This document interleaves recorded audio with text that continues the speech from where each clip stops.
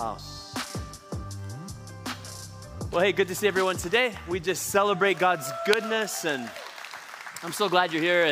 And I'm so grateful that I'm married to that woman who leads prayer like that. That's why, she has a different kind of a title, but really what people really call her is the prayer pastor, and that's why. Anyway, I'm so glad you made it today for the 11 o'clock service at Centerpoint, whether you're online at home or at work even, or out on the patio or in the room. I'm glad that we're able to be together, and we're going to stand together in the kind of attitude and posture of prayer that we were just doing. That doesn't stop because we said amen. We're going to stay in a place where we're contending in the Spirit. We are standing for what God has called us to stand for, and that's our posture. We've got to be those people who pray that way and live that way. All right, so this is the third week of First, and in this series, we're taking a first-class trip to greater experience of our faith. And I'm excited about the message I get to give today. And it's a message about giving. And it's a passion of mine. And it's something that I hope that God will bring really even an impartation of for many of us to step into, maybe like never before. So a few weeks ago, Anne, my wife, who just did that moment, was up here doing that same moment, but she shared a story. And if you were here, you might have remembered it, you might have heard it. And she shared about how Christmas, I think it was 3 years ago, that my kids gave her this beautiful gift, and she was wearing it. It was a necklace. It was a gold necklace with a golden heart on it, rose gold actually, with diamonds in it.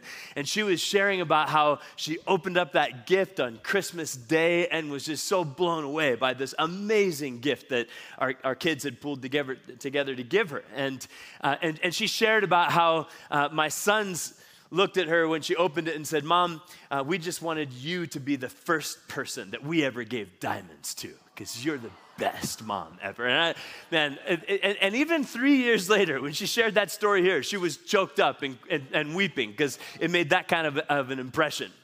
But as the dad, I also have a unique take on that particular story, because the dad may or may not have had something to do with why that moment happened the way it did.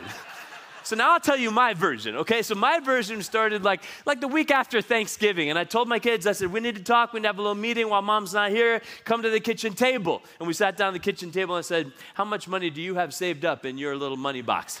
About you, how much money do you have saved up in your money? How much money do you have? All three of them. And I said, listen, I know. You could take your $20 and you could go get something kind of nice. But listen, can you imagine if we all pulled together and you gave all of your little money box savings, and you gave all of yours and you gave all of yours, you could get your mom something unforgettable for Christmas. And it was quiet for like the next 2 minutes. Nobody wanted to talk first at that particular moment. But finally someone said, well, you mean everything? Give everything? I'm like, yeah, to get something with diamonds on it, it's gonna take all of that and that and that. And they said, but if I give everything, then I won't have anything left. And I said, yeah, sometimes expressing your affection costs you, right?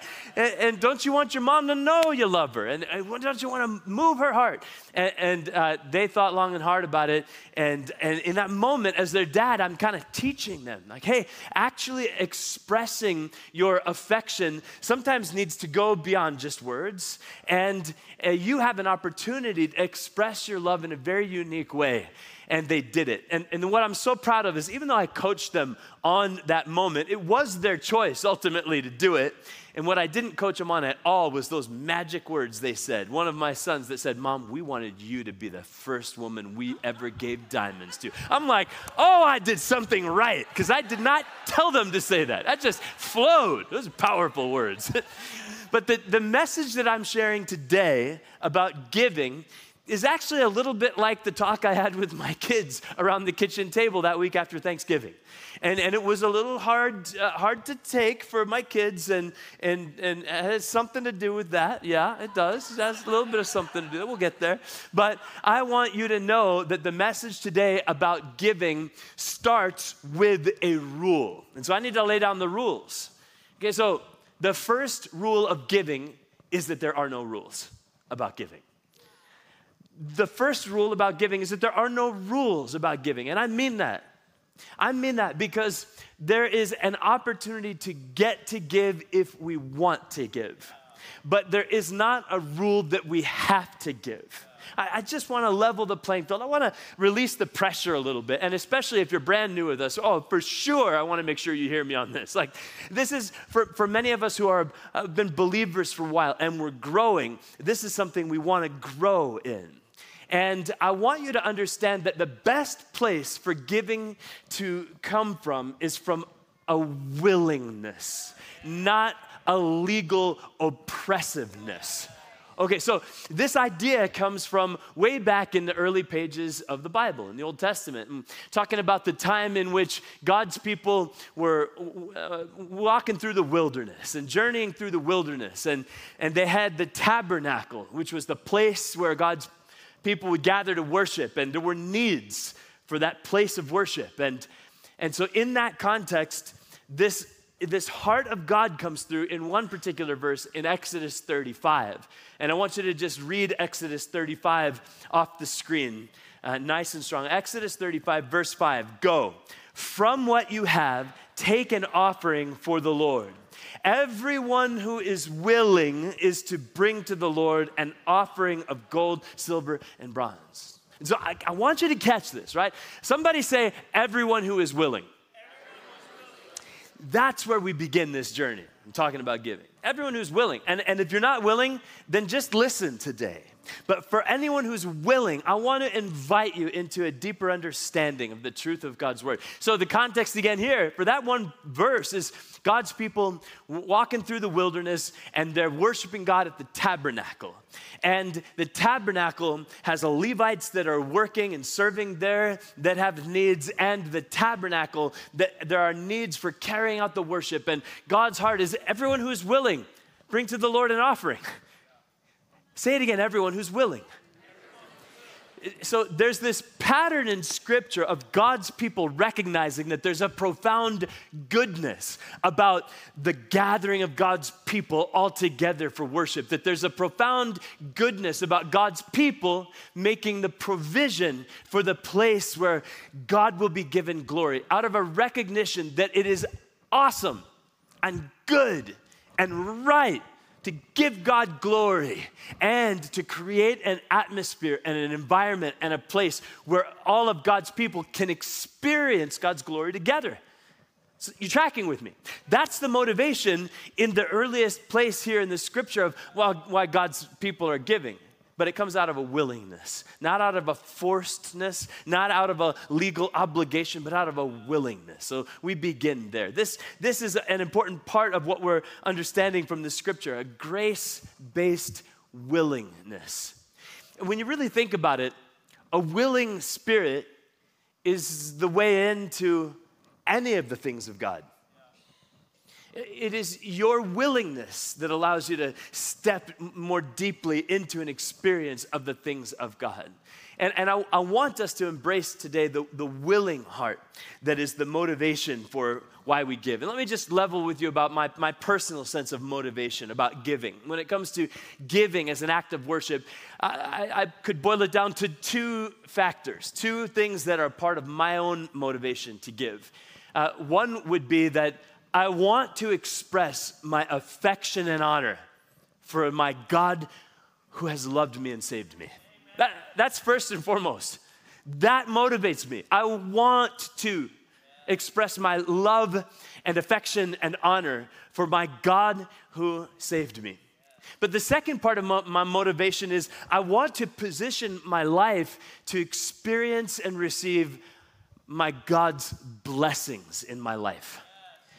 And I want you to know that those two factors really are part of the core invitation that we discover in the Scriptures when we begin to read what the Bible says about giving. And so I want us to take a little bit of time today to go to Proverbs chapter 3. So I want you to open up your Bible or get there on your Bible app to Proverbs chapter 3. And this is what we discover in God's Word in Proverbs 3 is that those two factors are at the core of the biblical invitation for the motivation in terms of giving. So Proverbs 3, verse 9 and 10, this is what it says. It says, honor the Lord with your wealth and with the best part of everything you produce. And then he will fill your barns with grain, and your vats will overflow with good wine. Let me say it again, that first part, verse 9. Say it with me, verse 9 alone. Say it, go. Honor the Lord with your wealth and with the best part of everything you produce. The best part. Now, so a mental picture of the best part. Here's what it looks like. Rewind the tape 2 months ago. It's Father's Day weekend, and my daughter says, Dad, I'm making something special for you for Father's Day. And then I get a shout from downstairs, Dad, it's ready. And so I come down the stairs, and boom, on the counter, that right there. One of my top 3 or 4 favorite things on the earth, right? Angel food cake. And it's not just because I'm a pastor, and that would make sense to like an angel. That was so cheesy, you shouldn't even laugh. But listen, that right there is the best part. You know it. If you have angel food cake in your kitchen, you know that's the best part. And you know it's illegal to be going and picking that stuff off. But I did it that day because that was my angel food cake. And my daughter knows me. She knows my dad likes the best part. She said, Dad, it's ready. And I picked all of the best part right off the top and enjoyed every bite of it. It was good. Best part. And here's what I'm thinking. I'm thinking that if a daughter can give her father the best part of that angel food cake, and it just pleases that father so much, then the church of Jesus can honor our heavenly Father and give him the best part of what comes from our life and bring a kind of a delight to him as well. But let me just tell you, as a dad, when my daughter made that cake for me and I got to eat the best part of it and enjoy it all, do you know what happens inside of my heart? I'm so blessed that as a dad, I'm now looking for opportunities for how can I take care of my little girl? How can I bless her? How can I return the favor of goodness in her life? Because she's taken her own time and what she could to make something special for me. This is, I think, part of what we're looking at in Proverbs 3. Let me just read it one more time. Verse 9, honor the Lord with your wealth and the best part of everything you produce. Verse 10, then he will fill your barns with grain and your vats will overflow with good wine. Everybody say then. Then. So we begin with, I want to. I don't have to, because this isn't a rule. It's a willingness thing. I want to honor the Lord with my wealth. I want to do that because I love my God, and I want to give him my affection and adoration in real time. But I'm very grateful that this verse does get accompanied by that word then.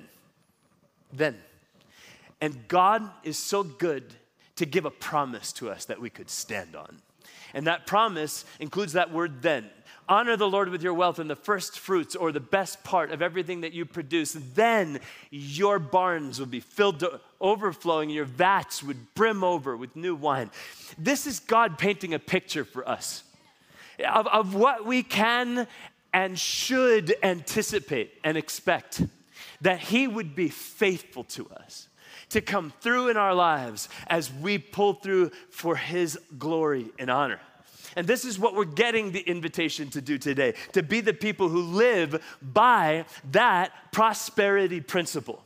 Now, let me just be very clear about something. In our church, we do not preach a prosperity gospel. Okay, let me just step back on this for a minute. A prosperity gospel would be God wants to just make you wealthy. And that's it. That's not the gospel.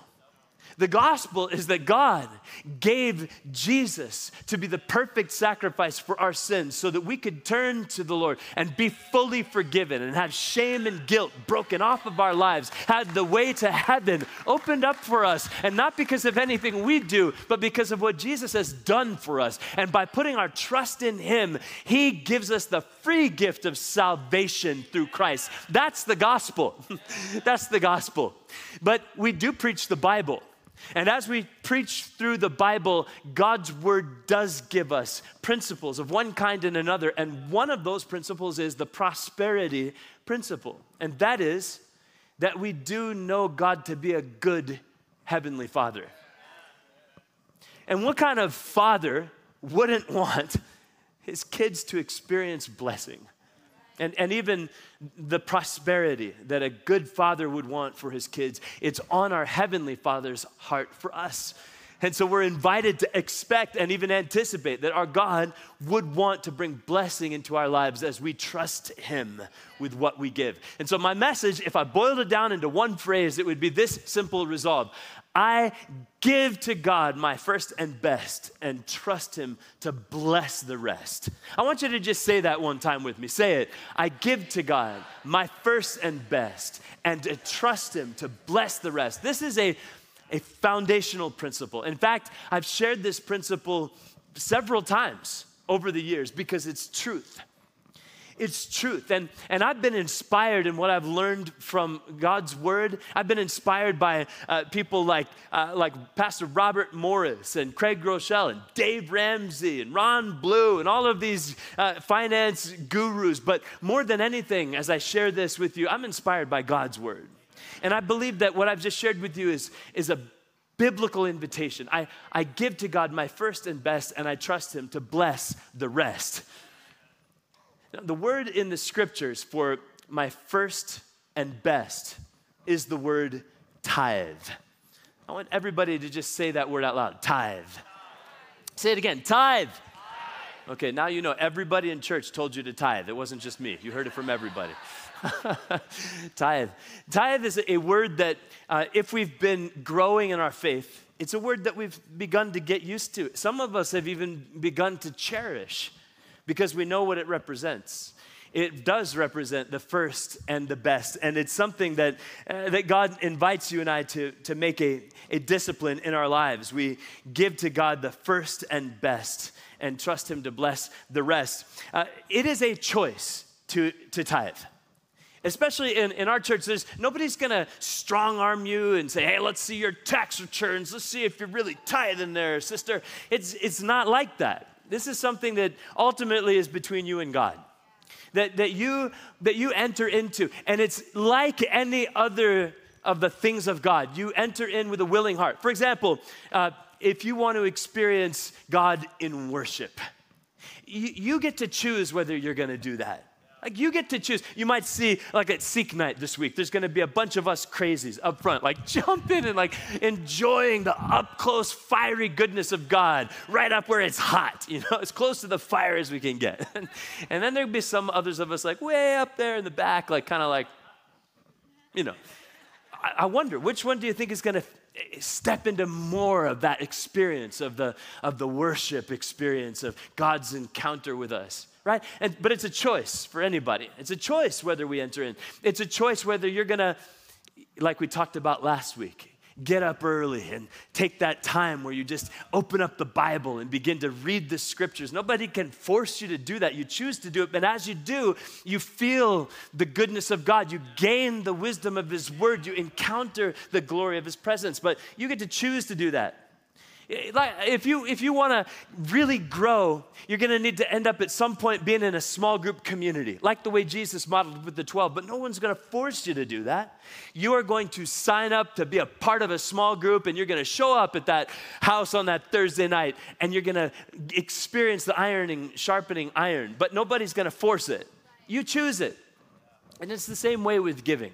I'm going to teach on it. I'm going to invite you into what I understand about it from God's word, but you get to choose whether you're going to do it. And tithing is definitely in that category. It's something that you get to choose to do. But what I notice is that a lot of us have our financial picture kind of jacked up, to be honest. And here's what one preacher said that people tend to do with money. That people tend to, when it comes to money, do it like this. First thing is, I get some money, I spend it. And then I worry about it. And then I pay some bills with it. And then maybe I save a bit of it. And then if there's anything left over, then I give it. And I think if you really think about it, the verse of scripture that we just meditated on together from Proverbs 3 is telling us, it's like as though God is saying, that's not the order that I'm gonna bless.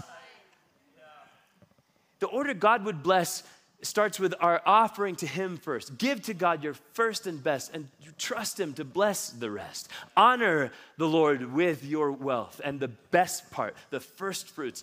This is what we get the privilege of doing when we engage in tithing. And I think God would be saying, flip the script, reverse the order. Give to God first, and then save, and then deal with your obligations and your bills, and then don't worry about it, and then enjoy trusting God with the rest. I hope that we would do it, and I hope we would understand what tithing really is. So can I just level with you on what tithing is? Okay, so tithing is a specific word, and some people think about tithing and think, yeah, I tithe. I mean, I reach into my back pocket, I have a crumpled up $10 bill and a one, and I throw that in the bucket or on the thing by the door on the way out. I tithe. That would be not tithing unless you literally made $100 that week, right? Tithing has a literal meaning, and it means 10%. That's what it means. And so here's the definition of tithing. I give 10% of my income to my God. That's what tithing is, if you wanted to know, and if you actually wanted to do it. I want to say, I celebrate any degree of giving that any of us do as we give to God. Any giving that any one of us would do is glorious, brings God glory. But tithing is a unique thing. And it's something that you should understand a bit about. And it has a purpose. Tithing has a purpose. There's actually multiple facets, but it starts with this, that the scriptures say in Deuteronomy what the purpose is. Deuteronomy 14:23. It says it literally like this: the purpose of tithing is to teach you always to put God first in your lives. Why don't you read that verse out loud, nice and strong? Go. The purpose of tithing is to teach you to always put God first in your lives. That's the purpose. Because think about it. Tithing is about money. And your money reflects something. It reflects the aggregate accumulated total of your skill, your ability, your time, your energy, and your effort. That's what money tends to represent for most of us, unless we got it from a trust fund. And so it has meaning to us. And so to take that which is the accumulated reflection of the sum total of your energy and time and effort and skill, and to take some of that and the first part of that and to give that to God in worship is a way of truly putting God first beyond lip service in a way that real time has impact that you can feel. Okay, so for me, this journey began way back and it started, I think, with my first actual job working for someone else. Not just a paper route or mowing lawns, and I did that kind of stuff, but first job working for someone else, and I got a job working for Hank Moon at the laundromat right across from Ellsworth's liquor store there in Princeton Junction, New Jersey. And I went in there to work for Hank Moon, and it was 110 degrees, and I'm dealing with sweaty, stinky, smelly, dirty laundry for hours, and I'm feeling every bit of it. And so at the end of that first shift of working for Hank, and he busted out the cash and paid us right on the table, and I think it had something to do with the other side of the table now that I think back to why he paid us in cash like that. But he paid my first shift, based on the hourly rate at the time, it was $37. And I remember him counting it out, $37. And at that time, I had heard a message in the youth group I had been a part of about what I'm talking about today. Hey, honor God with your wealth. Look for him to bless you as you do. And look for him to receive your love that way. And I just thought, all right, well, I heard about that. I guess I should do that. And I went home and I counted out my $37. And I took $3. And I rounded up rather than 70 cents. I took $4 actually. And I thought, okay, well, this is going to be my tithe, because I believed what I heard. And I remember going to church that weekend, and an offering brass plate came down the row, and I took my $4 and I put it in that plate, and I kind of felt good about it. I felt like, hey, I'm part of this deal. It's not just those old people doing this. I'm part of it. And I think I was 14 years old, but I'm like, this is my church too. And for me, it began there.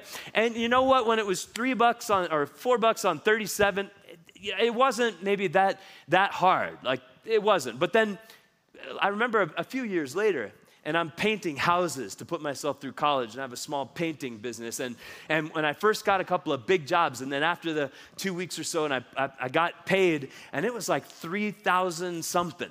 And I remember, and then paid in cash, and I got the money, and I'm counting it out. And I'm still thinking and still doing this tithing thing, but that was a big sum. And all of a sudden, counting that out, and I'm going, $321. That's a bigger deal. And I'm counting it out in ones and tens and 20s. But I took that 321 and I took it with me to church that weekend. When that brass plate came waltzing on by, I almost stopped the plate. And I took my 321 stack wad of cash and I went like this. I was like, boom, into the plate with a bit of attitude on it, a bit of spin, because I felt good about it. I felt like, that was my work up on that ladder, scraping all of that dust falling into my face and the elbows hurting because of all of the painting. But I did that. I'm part of this. And I like what my church was doing. And I wanted to see it keep on doing its thing and keep on helping people know the Lord. And so this is my part. Yes, God. And you know what? For me, this has been decades now. It's just a way of living. And I think about, that line in that song that Peyton was leading us in singing, "Look where I'm standing now." And for me personally, I think about what God's invited me to do in ministry over these years. And I think the reason why he's given me the opportunity to do what I get to do has as much to do with what happened after Hank Moon paid me and those house painting clients came through as it does with anything else. Because I think God looks for those of us who would be faithful with little so that he can then entrust us with much. I think God looks for those who would say, I'm going to do it. Your word says, honor me with your wealth, and I'm going to honor you with my wealth, and I'm going to trust you for the then. the then. That if we're real with each other is on all of our hearts. Because we do have dreams and hopes and desires, and our God isn't against them. In fact, from the Bible I read, I think he's kind of for them. And I think he provided an access point for us to experience his goodness and his abundance.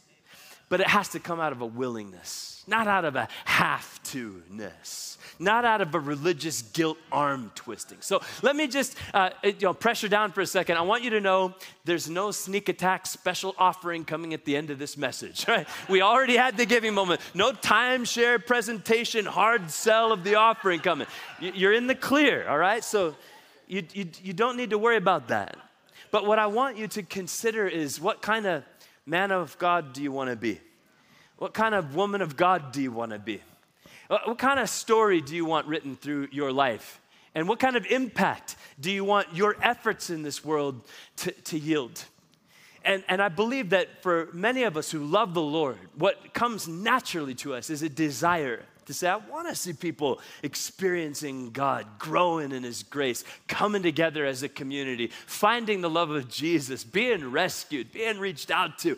And man, we get to do that together. And that's part of why we say, yes, God, I will give, because I want to be a part of seeing all of that happen. Now, let me take you to, real quick, just one particular verse. And it's in Malachi, chapter 3, verse 10 only. I'm skipping ahead, guys, for the sake of time, but I want you to see this. It said, bring all the tithes into the storehouse, so there will be enough food in my temple. If you do, says the Lord of heaven's armies, I will open the windows of heaven for you. I'll pour out a blessing so great, you won't have enough room to take it in. Try it. Try it. I think God's laying it down for somebody right here. Try it. Put me to the test, God says. Try it and see what happens. I guess I see a picture here in these words, right? And it's like as though there are two places I could position myself.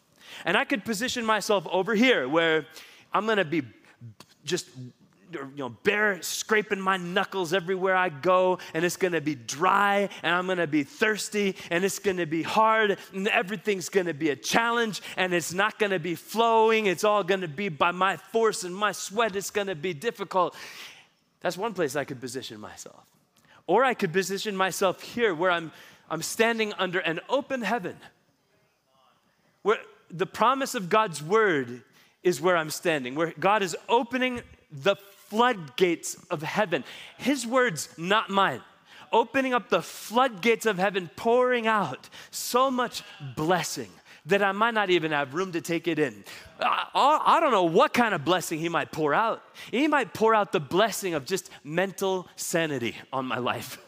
He might pour out the blessing of just confidence, even in the face of hard things. He might pour out the blessing of protection for my children. He might pour out the blessing of favor before people. He might pour out the goodness of dreams getting to be realized in and through my life. He might pour out the blessing of marriage staying healthy and strong. He might pour out the blessing of opportunity to see that business idea actually flourish. He might pour out the favor to be able to close deals that are better than I could have ever imagined before. He might pour out the favor of physical health and healing. He might pour out the blessing of my reputation being protected. That's for my God to decide. His word says that he would open the floodgates of heaven and pour out so much blessing. And blessing is a word that covers a lot of territory. My sister, my brother. And what I read was that I could either position myself by some simple choices I would make, either here, where it's a dry and weary land like a desert, or I could position myself here where the floodgates of heaven are open. So what am I gonna do? For me personally, I am going to, and have for many decades and will continue to, stand in this place of an anticipated, even promised blessing. And our God is a God of promises. He invites us to stand on those promises. We sang about it in the beginning of this service. I'm standing on that promise.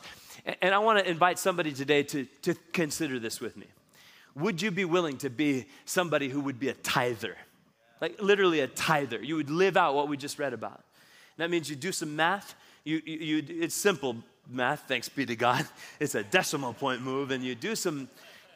And by the way, that's a starting point. It's not a, that's it, and no more, or no less. It's, you get led by the Spirit. But can I just suggest a plan and a process to you? So if you've never done this before, and by the way, I would guess there's probably about 60% of us who are regular givers. And of that, there's some percentage that are full-on tithers. And others of us are on the way. We're working on that. We're moving in that direction as God gives us the ability, right? But here's the plan. The plan would start with you just talking to God about it. I mean, it's one thing to hear your pastor give a message, but this is personal. And you got to sit in the presence of God and just kind of go, God, is this really something you want me to step into?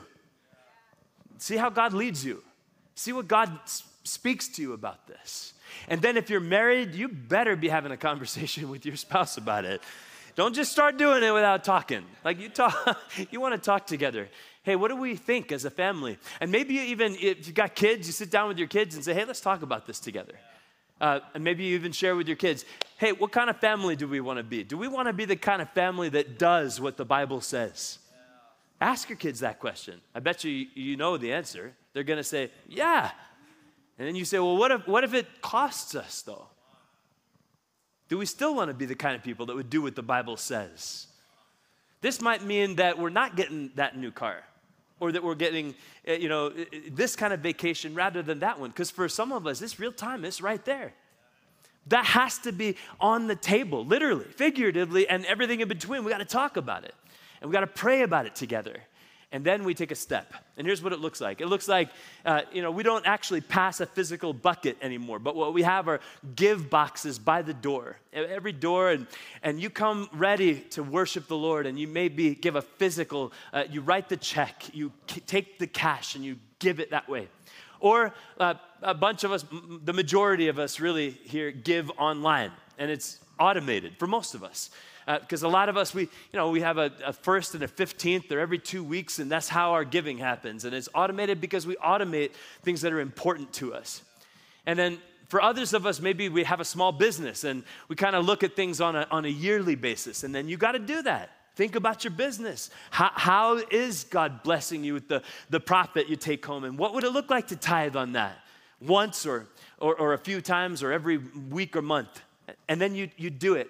And it's very simple. If you want to know, I hope somebody wants to know, how would you do this? You go to mycenterpoint.tv, you click on give, and it'll take you about 3 minutes to just set up your giving online. And then you say, God, you're my God and I love you. And whatever giving comes through here is not because anybody told me I had to. It's because I want to.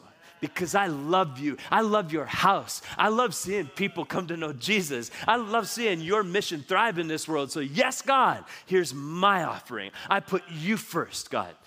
That's what it looks like. That's the plan. That's the process. And for somebody, you need to do it. But for somebody else, listen, I know the deal. Right now, you're sitting here and you're going, this just feels so uncomfortable.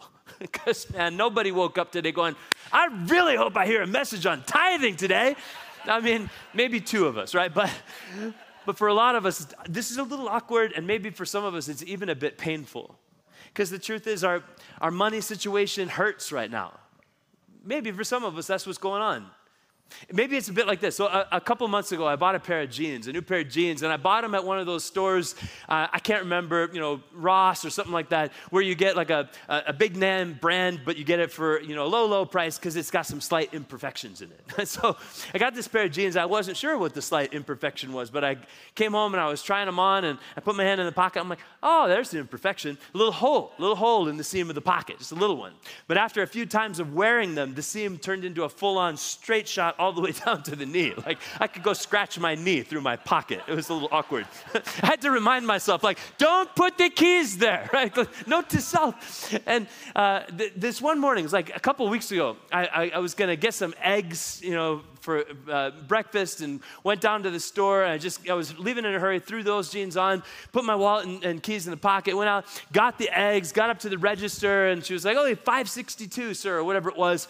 And I reached for my wallet, and I'm like, oh, shoot, oh, no. And I started doing that thing, where you're like slapping your butt, hoping it magically makes your wallet appear, and it doesn't work. Anyway, and then I realized it's those jeans, and I'm digging my hand through and she's looking at me like, what's happening right now? And then I feel this weird lump down by my ankle, and so I start doing the hokey pokey, like I'm doing my left leg in, and I shake it all about, and then finally the wallet popped down on the floor. I'm like, hold on. I jumped down, and, yeah, I'm not ready. And she's like, sir, it is too early for this, right? Anyway, I literally had my pockets with holes in it. And for some of us, our financial reality feels a bit like that. And it's not a joke, and it's not a silly story. It's the reality, and it's hard. It's difficult. We're living with a difficulty in our financial circumstance where things feel so upside down that we hear a message like this and we're thinking, yeah, it must be nice to be able to give. I can't. I'm barely making it. What do I do? And I want you to know, I don't want you to feel any burden from this message. Because our spiritual life is a life of growing and learning to put things in place and learning to step into the firsts that strengthen our faith. And I don't have an expectation, I think, nor does our Father in heaven, that you would just suddenly do it all. And maybe you're back here somewhere with regard to the money situation. And here's what I want for you. What I want for you is to learn how to get your financial picture off the crazy page and onto the right page. And so we have a course that we do here. It's called Financial Peace University. We call it FPU. Somebody's clapping because they've done that class and it changed their life. Okay, so I am especially talking to you if maybe you're 16 or 17 and your first thought is, oh, this is for those old people. No, it's for you. Can you imagine what your life would look like if you got your financial picture in order now, before it all began? Come to the class. It's for you because maybe you're 24 and you're newly married and all of a sudden the pressure on this whole money thing is so hard. Come to the FPU class. It's just 9 weeks. You could do anything for 9 weeks. But this particular thing, this class, we're going to teach you. We have people who have been through it, like right where you are, dealing with that $30,000 of credit card debt, feeling like you're drowning. People in our church that are volunteers, that are passionately leading this class as a volunteer because they've been there and conquered that mountain and found freedom and peace and want to help you. So just go to the mycenterpoint.tv, you click on CP Life, and then you scroll on down to prayer, care, and support. I'm telling you the details because otherwise you're going to go, I couldn't find it. I didn't know where it was. This is where it is. You go to mycenterpoint.tv. You can do it right now. Take out your phone. It's okay. You can close your Bible even if you're going to do this. And go to mycenterpoint.tv and click on CP Life. And then scroll down to prayer, care, and support. And then once you get to support, scroll down and you'll find FPU, Financial Peace University. It starts in 2 weeks. And it could be the best 9 weeks of your life. Okay, that might have been an overstatement. but it might be the best 9 weeks that you could invest in your financial future. And so I hope that you'll do it. And otherwise, you might go a couple of years and going, man, things are so heavy. It's such a mess. But you have an opportunity now to learn how to put things in the right order. You'll make some friends who are doing that at the same time as you. You'll find some community that you can lock arms with, find hope together with, and you'll get the skills you need to find financial peace. So do FPU if you've never done it before. It's going to help. It's going to help. But now, I want to step back for a second and just acknowledge something. I'm looking at a church body, and many of you have been so incredibly faithful to do what we're talking about today. You've been giving generously. Many of you even tithing faithfully. Some even giving sacrificially and extravagantly. And I just want to make sure that in a moment like this, I can say thank you. Thank you to every one of you, especially because the last year and a half, things have gotten crazy and hard. And as a church community, by the way, did you know we have, one of the main things about the body of Christ is the leaders that create the opportunities for growing that the ministers of this place do. And we've got 23 people who this is full-time work for. 50 in total that say this is where I work and it's my livelihood. And part of what happens is as you tithe, the ministers in God's house are able to keep on going and bringing it. And we reached some turbulent waters about a year ago where we didn't know what was going to happen. And it looked like people were beginning to stop giving because things were so crazy in the world. And you better believe that sitting in my seat, that was kind of frightening to see that begin to happen. But I'm very grateful because after a couple months, very quickly, many of you, despite what was happening in the world, you said, no, this is my church. And even though things are weird right now and we're meeting online and we're meeting in the patio and we're doing parking lot, I'm giving anyway because I want to see my church thrive and I want to keep loving my God the way I can. And I want to say thank you. And I know that for some of us, that was hard. It was a hard choice to even make because things were so tense in our life, but you did it. Thank you. And really, for many of you, the fact that you kept on giving faithfully allowed the ministry to keep pursuing the fruitfulness God had for us. And when many people were hitting hard times, it looked like we were wondering, how are we going to make it? How's Centerpoint going to do? And I was praying, but what I saw is that God allowed the regular faithful giving of the many to allow the church to keep going. But then there were a few moments where some over-the-top things happened that I just want to brag on God for a minute. Like one particular time, and I'm kind of looking at what's going on around here and the obligations, and it's heavy. Anybody who's ever had people that you employ somebody, you know what I'm talking about. There's weight with that. What are we going to do? How are we going to do this? And then one particular week, all of a sudden, there's this $25,000 offering from one family. How did that happen? And sold their house, tithed on the proceeds of it. Another time, and it just pushed us right across the line. We're good. Another time, a gentleman had a business, and they'd been tithing faithfully for many years, but sold that business, and in one day said, here you go for the church, and it's a 6-figure offering. When we were going to be in the red, and all of a sudden, God moves this guy in a way that nobody could twist someone's arm strong enough to make that happen, but God whispers, this man goes, boom, all of a sudden, Centerpoint, you keep going, keep thriving. Another time, there was another one of those months where it had been rough, and we're going, what are we going to do? How are we going to make it? And another time, boom, there's this big old offering of $40,000, and our finance team told me about that and said, do you know this gentleman? And I'd never heard of this guy. I don't even know. And I literally had to call him, and I'm saying, you don't even know. We're wondering how we're going to make it, but what you did changed the game, sir. And I don't even know you, but do you mind my asking, how are you able to do that? Like a little bit of prying, right? But how were you able to do that? But so these are the questions that pastors can sometimes ask, right? And the guy said, we had a property. We always tithe, but we had a property and we sold it, and this is the tithe on that. And I said, yeah, I can't believe that you did that. But what motivates you? And he said, Well, that's easy. It's like, I love seeing people get saved. I love seeing the body of Christ thriving. I love seeing disciples of Jesus growing in their faith. And how would I not tithe when God has blessed me the way he has? I was like, man, I wish I would have hit record. Like, that was powerful what that guy shared with me. But what I'm saying to you is you're part of a community that has, on the whole, said, yes, God, we want to create a place where, God, we give you glory and we get to experience your glory together, and where people get to know Jesus and his mercy. And I'm so thankful that's the kind of church you are. And I just want to tell you, for those of you who are tithing, I wish I could give you an attaboy, attagirl for a second and say, you know what you did? Because you tithe. Okay, we have a student ministry that has the largest number of students in this whole region coming on a Tuesday and Wednesday night. 250, sometimes 300 middle schoolers and high schoolers that are coming together, learning what it means to follow Jesus, learning what it means to take the word of God to heart and make it a foundation for life. And I think about a moment like 2 weeks ago where one particular middle schooler that I know just finally had that awakening moment and said yes, and put her hand in the air and put her life in the hands of Jesus on one Tuesday night. And your tithing did that.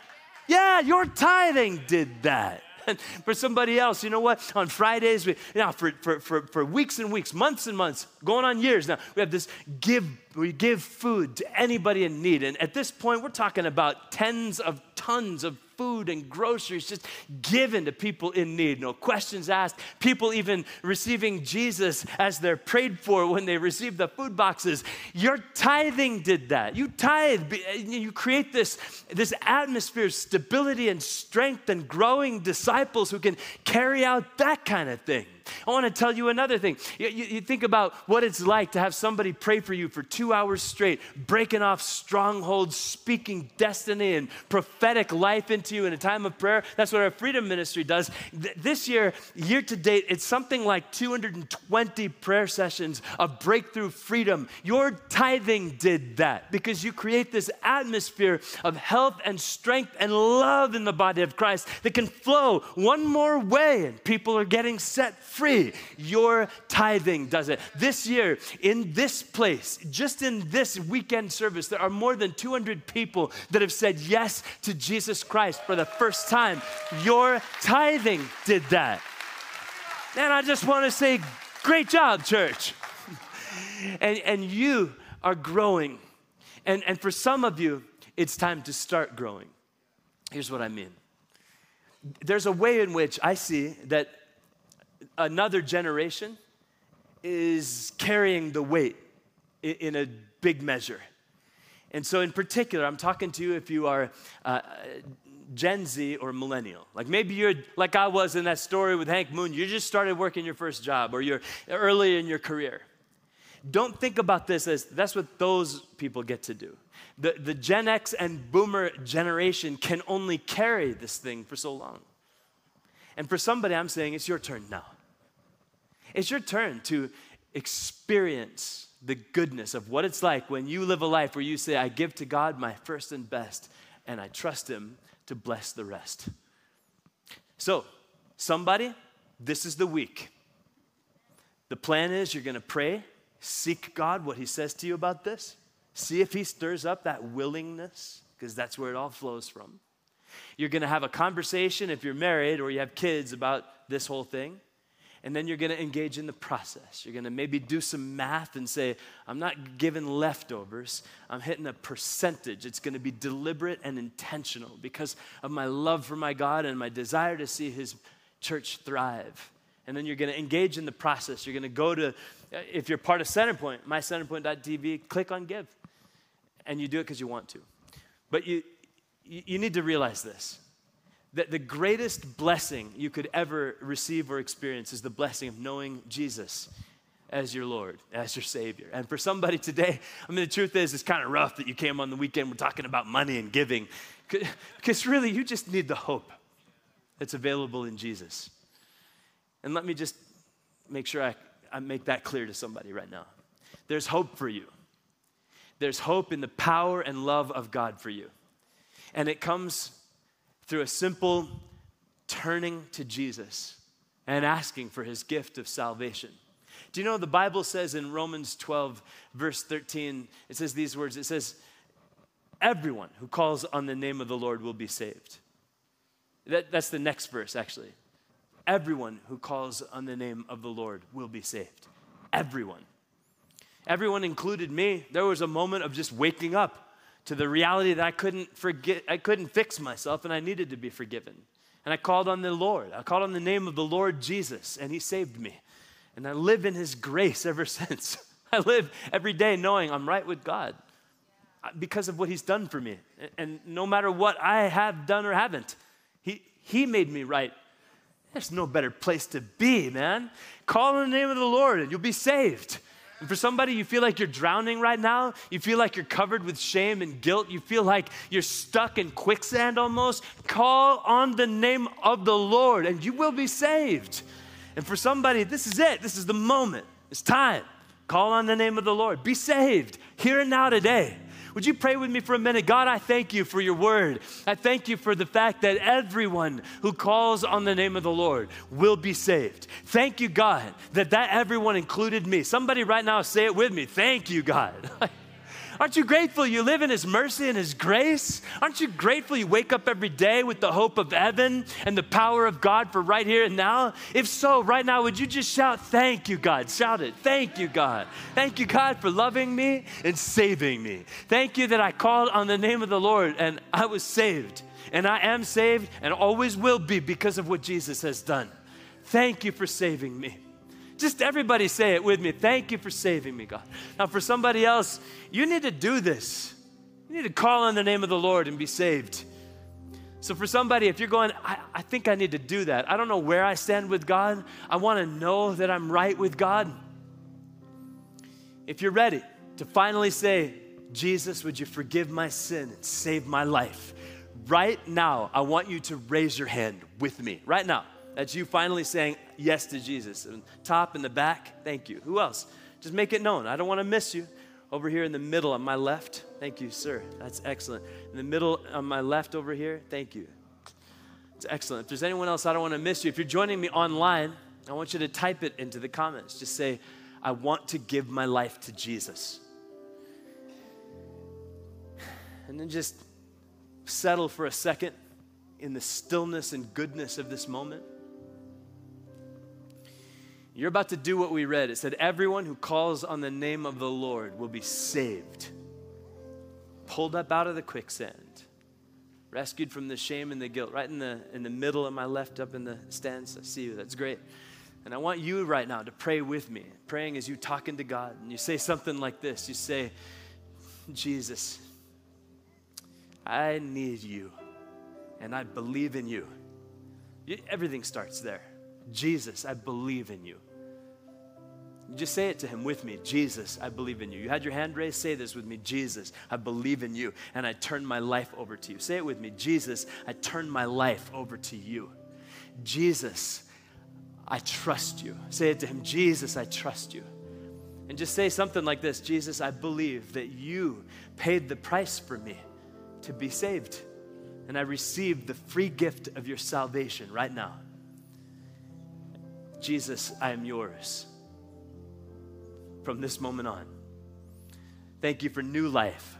I believe that I called on you and now I am saved. Thank you for rescuing me. Thank you, Lord. Thank you, Lord. Thank you, Lord. Thank you, God. Thank you, God. Everybody stand up together and would you just celebrate? I mean, when 8 or 9 people are saying yes to Jesus, you just got to celebrate. Thank you, Lord. Thank you, Lord. God, I thank you that you give us your word as a foundation to build our lives on. And thank you, Lord, that your promises are sure, that your promises are a foundation for us. And you're good, God. You're good, God. You're good, God. You're so good, God. You're so good, God. You're so good. I stand on the chain breaking, miracle making, powerful name of Jesus. Come on, sing it out, church. On the body raising, prodigal saving, powerful name Okay, hold up. For somebody right now, I want you to touch your body. Touch your body. Somebody, you came in here with your body in sickness or disease. But we're singing about the fact that He's a body-raising Savior. And for somebody, this is the moment your healing comes. You just confess right now your trust in who He is as the body-raising one. Sing it out. Chain breaking. Sing it. Chain breaking. Prodigal. Yes, you are. Now sing it again. Nice and strong this time. Sing it.